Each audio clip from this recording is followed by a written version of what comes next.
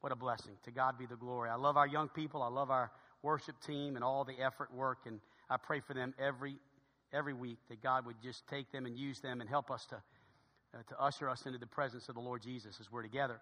We've been in a sermon series for about 5 weeks now, and there's just not any end in sight, really. I know that we may be somewhere close to halfway through this. I didn't plan on even speaking 5 weeks, but I have continued just to find a wealth of riches in the Scriptures regarding the body of Christ.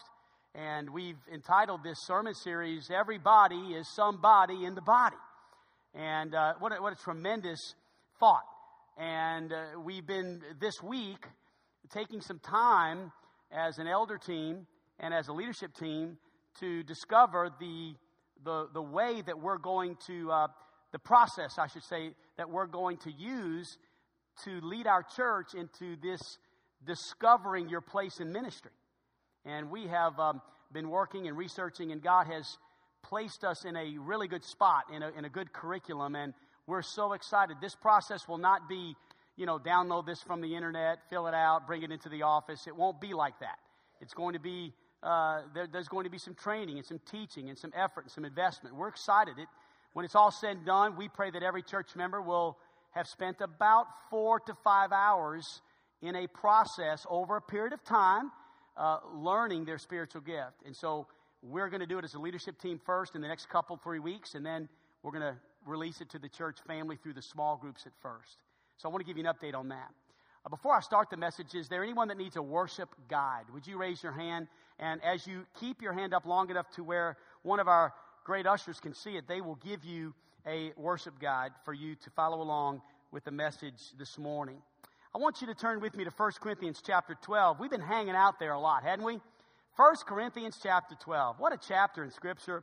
Of course, chapter 12 deals with the spiritual gifts and the body of Christ. It is the chapter that indicates in a very strong way that the church is the body of Christ. And then chapter 13, of course, deals with love and how without love, all of these gifts are in vain. We've got to have love. Chapter 14 kind of plays out some of those gifts, how they look in the church and how they operate, and what's important and what's not important. And there's just a lot of good scripture here in 1 Corinthians. But I want to draw your attention to 2 verses. I want you to look with me, first of all, at verse 12. Would you do that? Look at verse 12. I'm introducing the message. For as the body is one. All right, let's talk about that for just 30 seconds. The body is one. Okay, when I got out of bed this morning, my body got out. My head didn't get out first. You know what I mean? Hey, why don't you go brush your teeth, head? And come back when you're done. I want to sleep a little longer. That wouldn't have worked. All right, that's just not how it works. That's unhealthy. That's not good when your head is severed from your body. That's not a positive thing. It just doesn't work. Can't happen. It's just there's one body. You see, my hands didn't take off first. My legs, my whole body got out. So there's one body. But this body hath many members. And all the members of that one body, being many, are one body. So up to this point in verse 12, we're talking about the human body. He's making a clear observation that we all have a body, but the body has many members. Then he says, at the very last part of that verse, so also is Christ. So just like there's one body with many members, so also is Christ and his body. His body is the body of Christ, the church. He is the head of the church. We are members of his body. So again, we want to give you that illustration over and over again in different ways to make sure you connect with that thought. Now I want you to fast forward to verse 25. And I want you to look at our text verse connected to verse 12. So there's one body. And then it says this. Now in this body, we don't want there to be any, in my King James it says schism. That's a kind of a funny word. We don't use that word much, but we're talking about there's something that would come into the body that would cause hurt to the body, that would distract the body, that would cause harm to the body, something that would be unhealthy in the body, something that would disconnect the body. We don't need that disunity. We don't need this schism, if you will. But that the members should have the same care one for another. So here in Scripture, we're learning that the whole body needs to care for one another. This is the way that the world is going to know that Jesus Christ really makes a difference. You see, love is something that, and care is something that oftentimes can't always be seen, but oftentimes and many times it can be felt. It is what makes the difference. It is how the world sees Jesus, through you and through me. That's God's plan for the body. No arrogance, no disunity, no envy, no self-sufficiency, meaning this, that no one thinks that it's all about them. No one in the church thinks that. The arm doesn't think it's all about him because the arm knows it doesn't have much potential without the elbow and the shoulder. The leg knows it's not all about him because the leg doesn't have much profit if it doesn't have something it can be connected to, the hip, and so on and on it goes. And so there's no arrogance, there's no self-sufficiency, there's no disunity. So here's what I want to do this morning in our sermon series, Everybody is Somebody in the Body, is I want to take some time and show you in the Bible what I'm calling one another commands. In verse 25, it says we are to care for one another. How do we do that? How do we care for one another? How does that look at Gospel Light Baptist Church? What are some ways that you and I can practice caring for one another in the body? We've got one body, we're all different members, but yet we're all supposed to care for one another. All right, let's begin with this. Number one, the Bible says we are to love one another. The scripture I'd like for you to use and mark in your notes is John 13:34. There's many, but I want you to see John 13:34. In John 13:34, it says this, a new commandment I give unto you. Circle that word new. What's new about it? We're going to discover what's new about it. Hang on. Here's the new commandment. That ye love one another as I have loved you, that ye also love one another. Here we find a new commandment. Now wait a minute. There were many commandments in the Old Testament, right? Given in the Old Testament. But here, Jesus comes along and he gives a new commandment. Now just think with me for a minute about this new commandment. Oftentimes we wear our Christianity on our bumper stickers.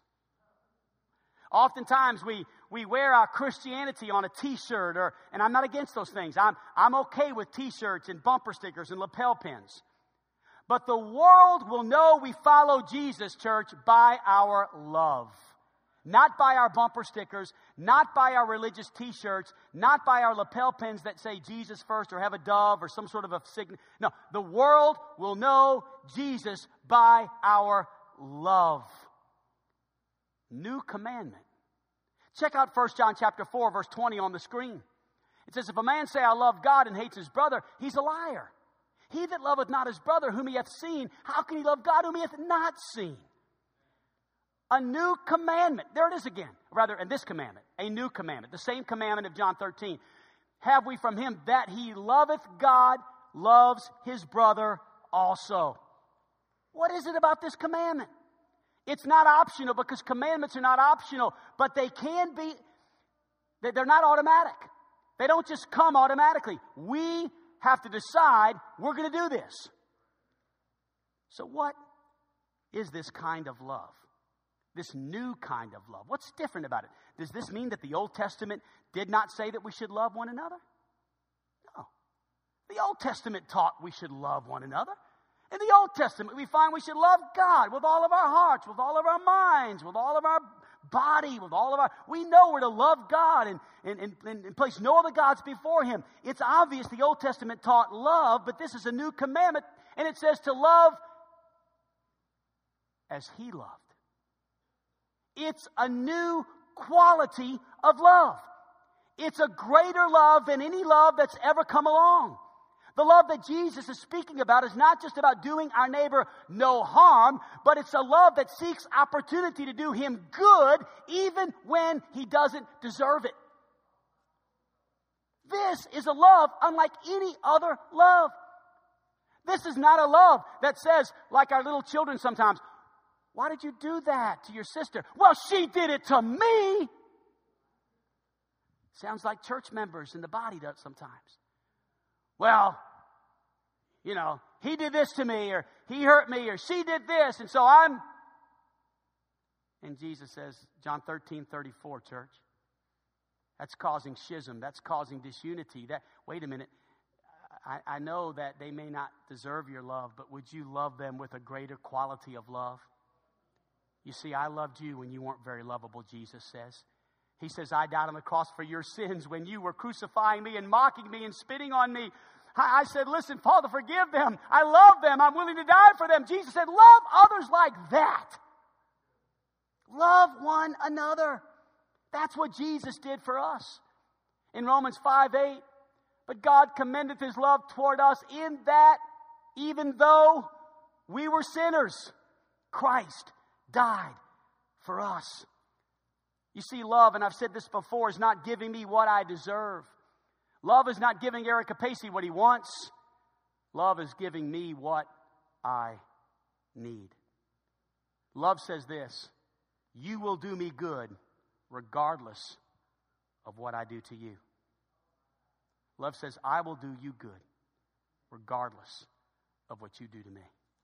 We are to love one another.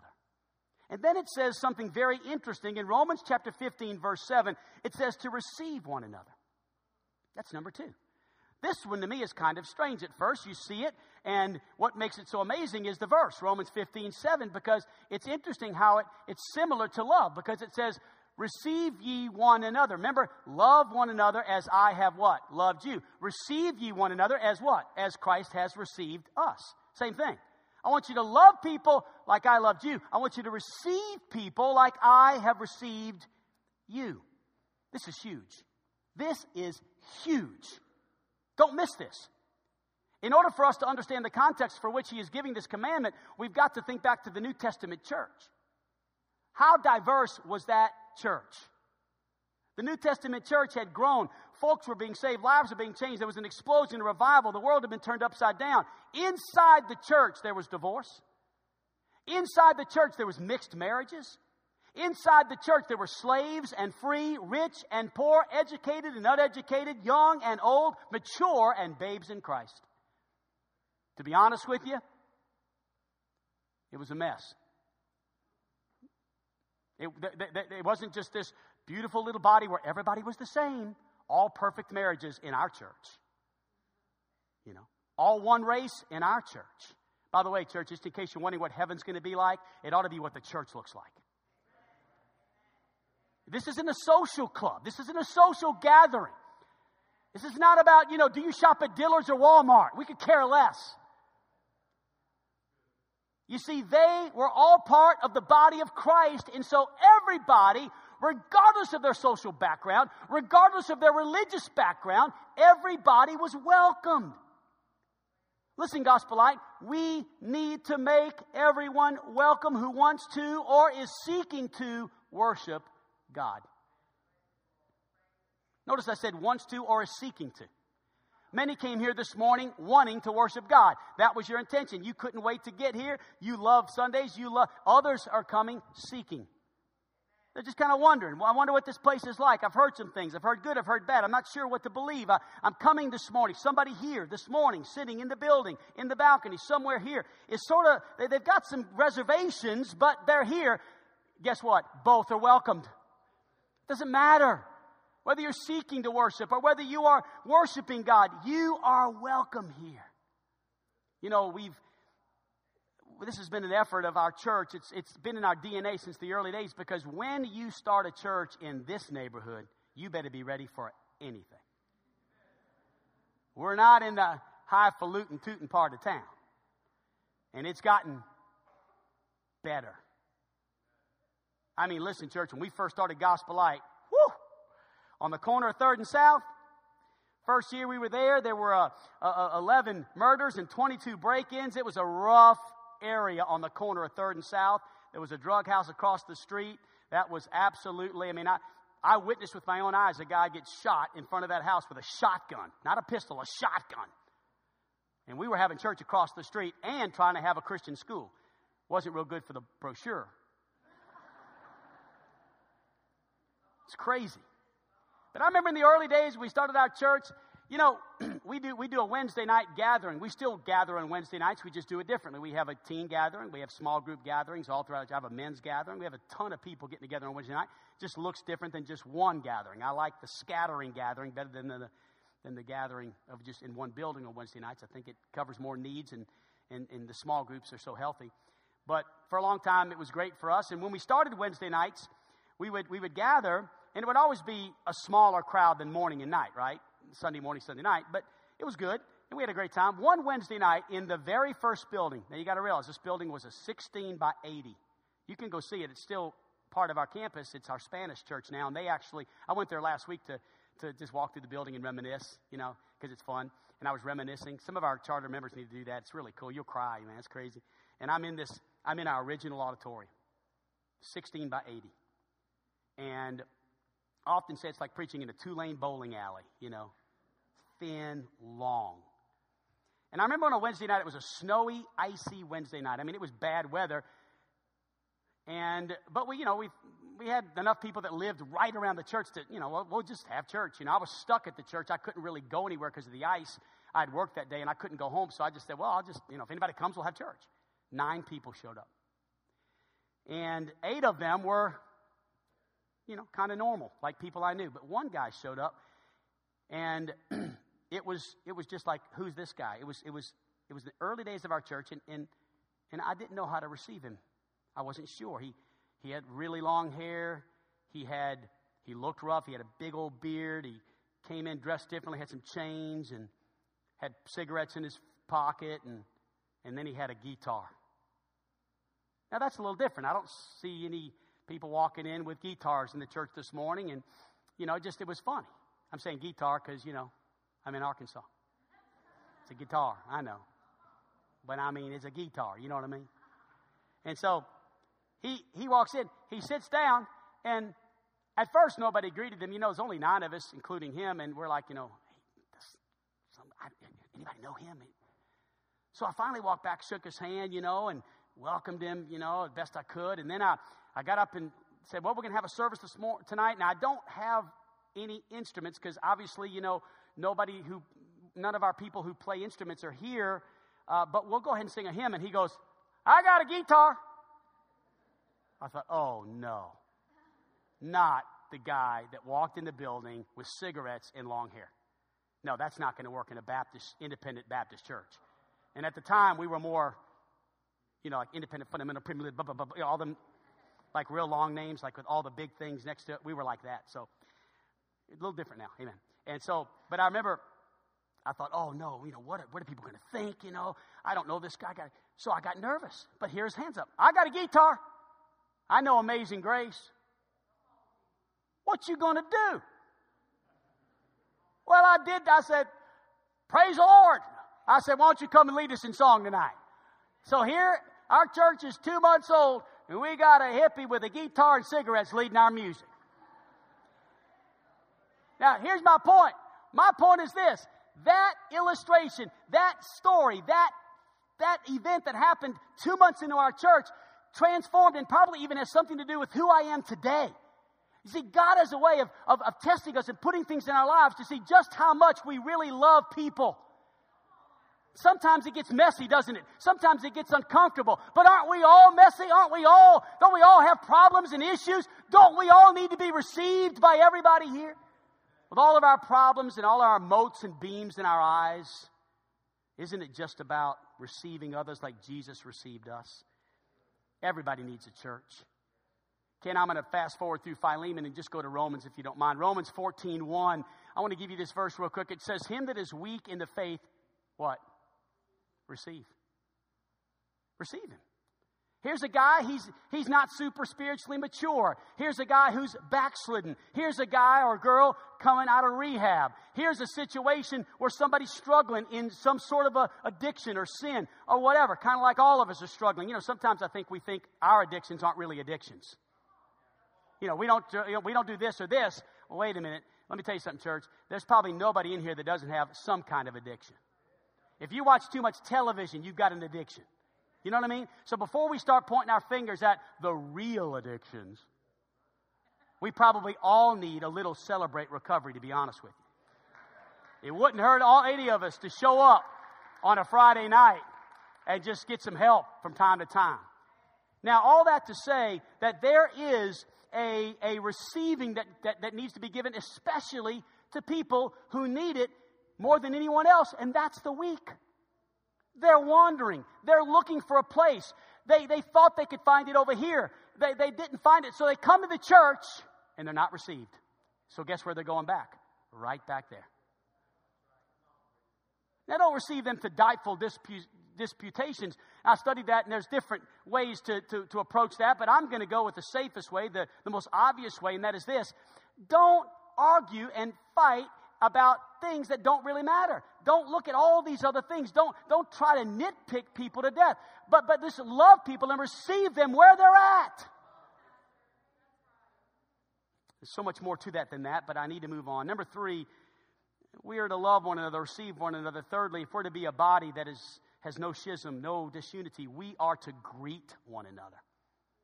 Now I want you to notice 3 verses, and you've got a place, I think, in your worship guide there. Romans 16:16 first. Salute one another with a holy kiss. 1 Corinthians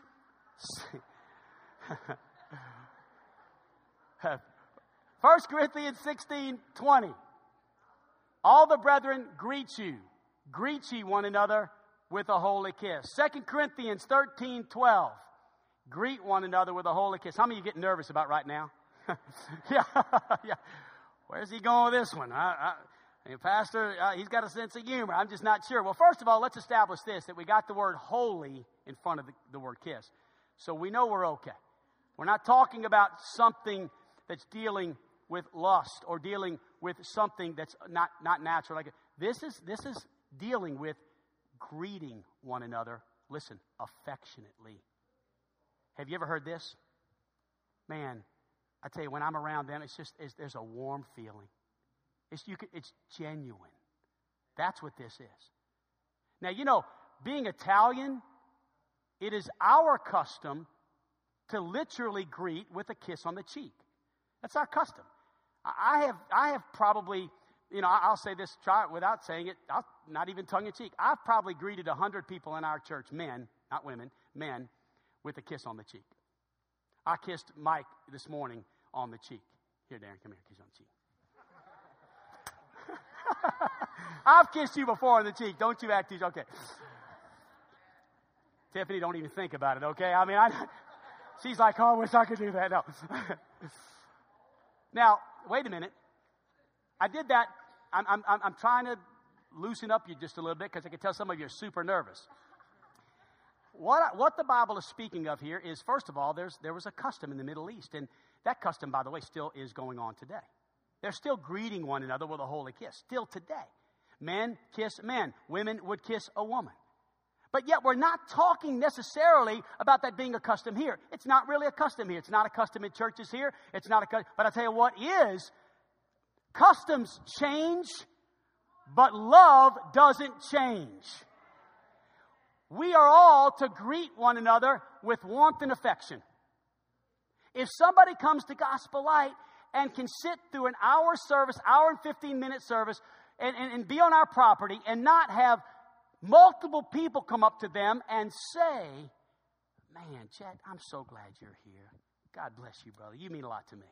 I'm so thankful for the things you do. And Julie, you're such a blessing. God bless you guys. And man, brother, thank you for all coming, visiting our church. Hey, you had 2 visitors here this morning. Didn't even know it. Glenda does hair in Glenwood. Invited 2 people. She cut their hair. They came to the 9 o'clock service. Glenda's not a member of our church yet, but she's still inviting people. How you doing? Amen. I told Glenda this morning. I sat next to Glenda. We spent 5 minutes together, and I hope she felt the warmth and the appreciation because I love that. Do you see what I'm talking about? Sometimes the reason why churches get cold and frigid is because we get our spot, we sit down, and we don't greet anybody. And at Gospel Light Baptist Church, we must be a church that greets one another. I mean, people need to see and sense that. At first, they may feel somewhat a little uncomfortable. They may be like, it's a little different, man. Those that they love, they kind of, I don't know, it's a little different. They always want to hug you or shake your hand or, hey, let me tell you something. They may be saying that now, but there's nobody that doesn't need and want love. Trust me, we've got to get through that and work through that and love people and greet people and make them feel welcome. I believe there's a couple of things about greeting someone. First of all, it should be personal. Sometimes it just needs to be personal, like just walking up to somebody. For instance, here it is in 2 John verse number 12. Having many things to write unto you, I would not write with paper and ink, but I trust to come unto you and speak face to face. You know what? I'm not going to write anything to you. Sometimes I need to write a note to my wife. Sometimes I need to tell her face to face. Are you with me? It needs to be sometimes a personal greeting is so much better than a text message, you see. And then the greeting needs to be impartial. By the way, I heard a joke about a man who wrote his girlfriend 365 days a year and she married the postman. Yeah. That personal greeting's a whole lot better. Sometimes that greeting needs to be impartial. James chapter 2 verse 9 says this, but ye have respect to persons, ye commit sin. You see, God is not a respecter of persons. This is not about, I like to greet the people who are like me or who have money or who are like this or who are like, no. It's an impartial greeting. Every church should be a place where everybody is somebody. Everybody. Doesn't matter who you sit next to. Doesn't matter. We don't have sections here. I remember one time years ago, I knocked on the door and the lady asked me if we had a Dillard's section in the church. No joke. I'm not making that up. She said, is there a place where the people who shop at Dillard's sit? At our church, we have a Dillard's section. I could not believe when I was here. I mean, let me tell you something. That's not church. That's not church. Church is not, I sit in my section with my kind of people. Church is, I sit wherever with whomever because everybody is somebody in the body. That's what it's about. And so, the greeting should not be impartial. Number 4, we are to submit to one another. Now, what does that mean? That word submission is a word that normally we just, first of all, we've misunderstood the word for so long that we just like to think that women are to submit, So we kind of press that issue, and we have verses that talk about wives submitting themselves to the husband. But we have a distorted understanding of what that means. You see, what Scripture is teaching here, let me read it to you. Ephesians chapter number 5 in verse 18. Be not drunk with wine where it is excess, but be filled with the Spirit. Because, by the way, sometimes when we get filled with the Spirit, I want to tell you some things can happen in a person who is full of the Holy Spirit. And I mean, there's something that inside of a person that can sometimes show on the outside of a person. There's so much there when we are worshiping God. There might be somebody that says, like they did in the New Testament, man, they look like they're drunk. No, they're not drunk. They're just filled with the Spirit. Speaking to yourselves in psalms and hymns, spiritual songs, singing, making melody in your heart to the Lord. Hang on. Giving thanks always for all things unto God and the Father in the name of the Lord Jesus Christ. Here it is. Submitting yourselves one to another in the fear of God. What does that mean? Well, first of all, we know it means this. Christians are to submit to one another. Submission is for Christians. But what is biblical submission? All right, here it is. Biblical submission is when one equal willingly and lovingly places themselves under another equal that God may be glorified. Here it is. Listen. Right now, and I want to thank you for this, but I really appreciate, you are submitting yourself to me, and I appreciate it. I'm exercising my spiritual gift right now. I am your leader at this moment. This is an opportunity for me to lead the church in preaching and teaching God's Word. Thank you. You're listening. You're here. You came. I appreciate it. I am so grateful that at this moment there is submission taking place, and it's submission from the congregation to an elder in the church who is preaching God's word. But wait a minute. There's no big shots or little shots in the body of Christ. I may be right now the one who is leading, but there are many times when I submit myself to you. This week I had a man, one of our members call me and just say, "Preacher, I need your prayers. I've got a situation that I need you to go to Little Rock if you possibly can." I actually offered to go, but he told me about a special prayer request of a kind of a situation that is where someone is struggling, and he said, "Would you be willing to help?" And I said, "Yes," and I've contacted the man. And so this week I'm driving to Little Rock to have coffee with the man because a member of this church called me, and I submitted myself to him. And I said, "Thank you for calling. I submit to you. I want to help you with that." We submit to one another. Many times we are approached by someone and they become, if you will, they're our equal. I'm your equal. See, sometimes we look at the pastor and we misappropriate his authority. We make him a dictator. We make him the one who is this person sitting way up here. We're all down here. No, the ground is level. I'm a member of the body. At times I lead. Other times I follow. Does that make sense? We submit to one another. That's what true submission is. One equal submits to another equal that God might be glorified. We all come to a place where it is right to submit. Let me give you the next one. We are to forbear one another. What does that mean? Wow. Well, let's go to Ephesians 4 on the screen. Fill in your notes with Ephesians 4, 1 through 4, and follow along with me these incredible verses in Scripture. "I, therefore, the prisoner of the Lord, beseech you that ye walk worthy of the vocation wherewith ye are called, with all lowliness and meekness, with long suffering." Here it is. "Forbearing one another in love." All right, look at verse 3. "Endeavoring to keep the unity of the Spirit, we forbear one another in love." Why? Because we're going to work to keep the unity of the Spirit and the bond of peace because we're one body. So what does it mean to forbear, right?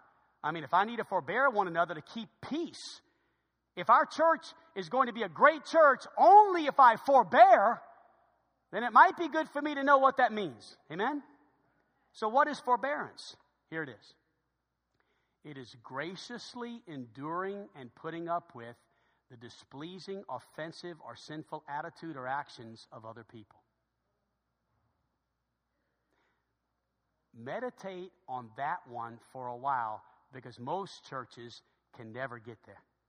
And that's why we're struggling today in the body and why it's unhealthy and why it's sick is because we can't seem to graciously endure or put up with very much. But that's forbearance. Now, if you want to be honest, why don't we just begin with the pastor's embarrassing faults? Can we do that? Because the only reason, Dave Wilkie, why I'm here after 23 years is because you have extended forbearance to me. Honestly. You say, "Well, Pastor, wait a minute. Aren't you supposed to be perfect?" Are you? Because if you're not, I can assure you I'm not. And so what happens is most pastors stay, I researched this, 1 year and 8 months is the longevity of the average pastor in America at a church. 1 year and 8 months is about all people can put up with. You're done and he's done. And so he's moving on and you're moving on and we're getting a new guy. And every time we get a new guy, we put a thumb on him because guess what? If he does anything, I'll tell you what, we ain't putting up with squat. We want the guy to speak. And so all of a sudden what happens is the churches get smaller and unhealthier because we have no forbearance. The only reason I'm here for 23 years is because there's people sitting in the pews who have said, "You know what, Pastor? Hey, you may not say this verbatim, but I'm telling you what you've talked about in your homes. You know what? Pastor's not perfect. He's made some mistakes. But we love him and we love Jesus and we think God's got his hand on him. And so we're going to keep on going and serving God with him." And I'm saying the same thing about you. That's how it works. It's forbearance. It's beautiful. Listen, I want you to know something this morning. I'm not talking about unconfessed or unrepented of sin. This is not about, well, Pastor, now what are you talking about? Because it's real easy right here to kind of get sideways and say, well, is he promoting sin? Is he promoting? No, not at all. I'm just saying to you that there are times when I will need your forbearance and you will need mine, according to Scripture. I never walk into this pulpit with unconfessed or unrepented of sin because I just can't do that. But I will tell you this. I'm light years away from perfection. Light years. And so are you. And so what are we doing here? We're learning to forbear one another. We're in this thing together and we have to forbear one another. Sometimes I think it would be really cool if members of the church could be like the pastor for a week. Because I think you could help me. I think I could come to you after a week and say, what'd you think? How'd you like it? You know, like stuff like this, like get two emails in the same week. One email says, I don't know why we have to clap in church, Brother Eric. And then the next email the next day says, I love it when we clap in church. And then you get an email that says, you know, I love those four guys that sing. I wish they'd sing every week. And then the next week it's, you know what? I don't know about that Southern guy. Hey, that country western stuff. I feel like I'm in a bar. And then you get an email that says, well, you know, Pastor, why does the sound system have to be so loud? Turn it down. The next, you go, Pastor, it's not loud enough. Turn it up. What would you do if you were the pastor? Well, I'm going to tell you what I do. I forbear. That's all you can do. It's just forbear. And just love one another. Number 6. We are to confess to one another. In James 5:16, it says this, confess your faults one to the other, and pray one for another, that ye may be healed. The effectual fervent prayer of a righteous man availeth much. Pray for one another. Confess your faults to one another. Those two things, think about it. What does it mean when it says confess to one another? Well, number one, it means this, don't criticize one another, but pray for one another. In your notes, I have it like this. Confession of a fault is not a call to criticism, it's a call to prayer.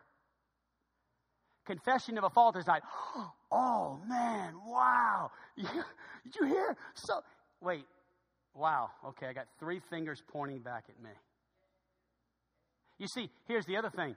When we got to remember this too. When we point out the sins of someone else, you know, the old mote and beam thing, right? The mote and the beam, and it just gets really ugly after a while. We're knocking people out all over the building every time we move our head, man. It's just way out.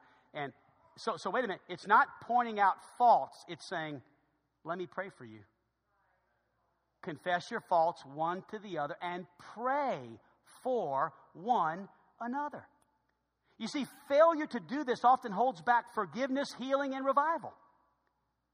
And so what kind of confession are we talking about here? Well, we have to be careful. Listen, I've seen this, not here at Gospel Light, but I've seen this abused at places I've been. Let's be careful. Confessing to one another is something that needs to be done with discernment. I often like to give this simple little formula. Public sin, public confession. Personal sin, personal confession. Private sin, private confession. I think in that context we learn how to confess our faults one to the other. It's not always behind a pulpit in front of everybody, but it could be. There could come a time when somebody who has publicly brought shame to the church and to the name of Christ, where there might be, even scripturally, we're told that there might be a time where someone would have to go before the church. But there's other times where it's just 2 brothers getting together, 2 sisters getting together, 2 families getting together and just say, look, I've offended you. I'm sorry. Would you forgive me? Other times, it's just about going straight to God. So in the context of confessing our faults, we understand those things. But when we do this, revival is soon to follow. And then number 7, we need to forgive one another. What does it say in Ephesians 4:32? Well, it says actually to be kind to one another. That's not one of my points, but I guess it could be There's so many other one another's. I just took the 7, what I believe to be most important. But it says to be kind, tender-hearted, forgiving one another. And remember, forgive one another like this. Love one another as I have loved you. Receive one another as I have received you. And forgive one another as I have forgiven you. Wow. Forgive one another as God has forgiven me? That's amazing. An unforgiving spirit has ruined so many churches. If God has forgiven you, then you need to forgive me, and I need to forgive you. There's not a day that I live that I don't need forgiveness. Not a day. This morning, my wife and I, sometimes my wife's able to bring me to church on Sunday mornings. Other times I walk, because if Glory Ann sleeps in, then she can bring me to church. If she doesn't sleep in, then I just walk, because you can't leave her alone. So this morning, we were really quiet, you know. I said, honey, it's 28 degrees. I think you could bring me to work, to church this morning. And she said, yeah. So we're tiptoeing, and Glory Ann stayed asleep. She was kind of rumbling, but so we got out to the car, and she drove me to church. So it's about, 4 hours ago, 5 hours ago. Well, I opened my big mouth, and I said something, corrective, something about her driving. And it didn't go well. It just didn't go well. I mean, it's Sunday morning, church. I've got to preach in 2 hours, and my wife is not happy, and I opened my big mouth up and had to say something on Sunday morning about something that didn't matter. Look, I'm just as prone to be a bad driver, but here I'm open. It wasn't close. It was stupid. I opened my mouth. She gets offended, and I try to fix it right away. Did my best. I still was probably not fully right with God, though. Because you want to be right. You're like, I'm sorry, I should have said that, but, we'll talk after. I'm thinking, I can't talk after. So guess what we did for a while? We just texted one another. I love you, I'm sorry, you're great, I'm stupid, no, I'm stupid. You know why I'm preaching so good this morning? Because I've been forgiven. I didn't even bring into the pulpit this morning that wrongdoing. I shouldn't have said anything. I know that's a small thing, and I bet you're thinking, like old Cliff Kaufman says, man, if that's the worst thing you ever do, preacher, you'll be well off when you wind up the game. I mean, I do normally treat my wife really nice, but sometimes I can be a little hard to live with. And sometimes I can say things I shouldn't say, and she's sensitive. But I want you to know that we're okay because of one word: forgiveness and love. But forgiveness. So I want to say this to you this morning. I want to encourage you this morning. If our church is a body, if we are the body of Christ, let's care for one another. Let's love one another. Let's receive one another. Shall we forbear one another? Let's greet one another and confess to one another and forgive one another. And when we do that, when we really do that, this becomes a little bit of heaven on earth. And the body functions at full strength. And because we all know that we all bring something to the table that from time to time will need forgiveness, and because we all sometimes live a messy life that just needs forbearance, and because we all need to be loved and greeted, and there's nobody here that likes to be ignored. All of us enjoy from time to time a warm, fuzzy, I love you. Come on, let's be honest. Because we all need that. Guess what? When all of us, and this is not spiritual gifts, church, this is commands of God. This is not, well, I'm just not that way. I'm just not a loving person. Oh, yes, you are. You are commanded. It's not automatic, but it's not optional. These are not optional. Nobody here can say, well, I ain't going to forgive.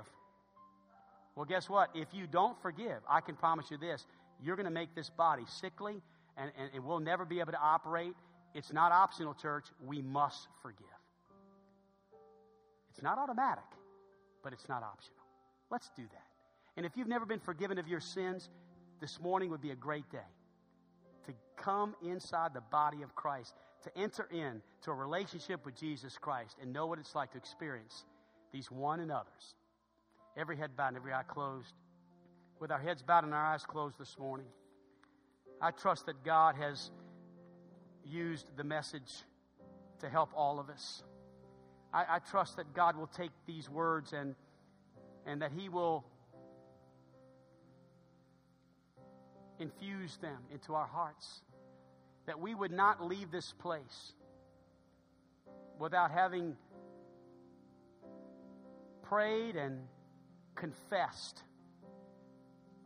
to God the areas in our lives that are shallow and weak.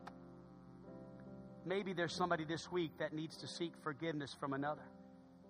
Maybe there's someone this week that needs to be more friendly and engaging and greeting. And maybe there's someone this week like me that needs to say, I'm sorry, forgive me. I don't know what it is, but I know that the Holy Spirit does. And if you have come under conviction of the Holy Spirit, I can assure you that's not me, because I have no power to convict. I can manipulate sometimes, and I hate that. And I never want to manipulate anybody, because that is not of the Spirit. The Spirit convicts.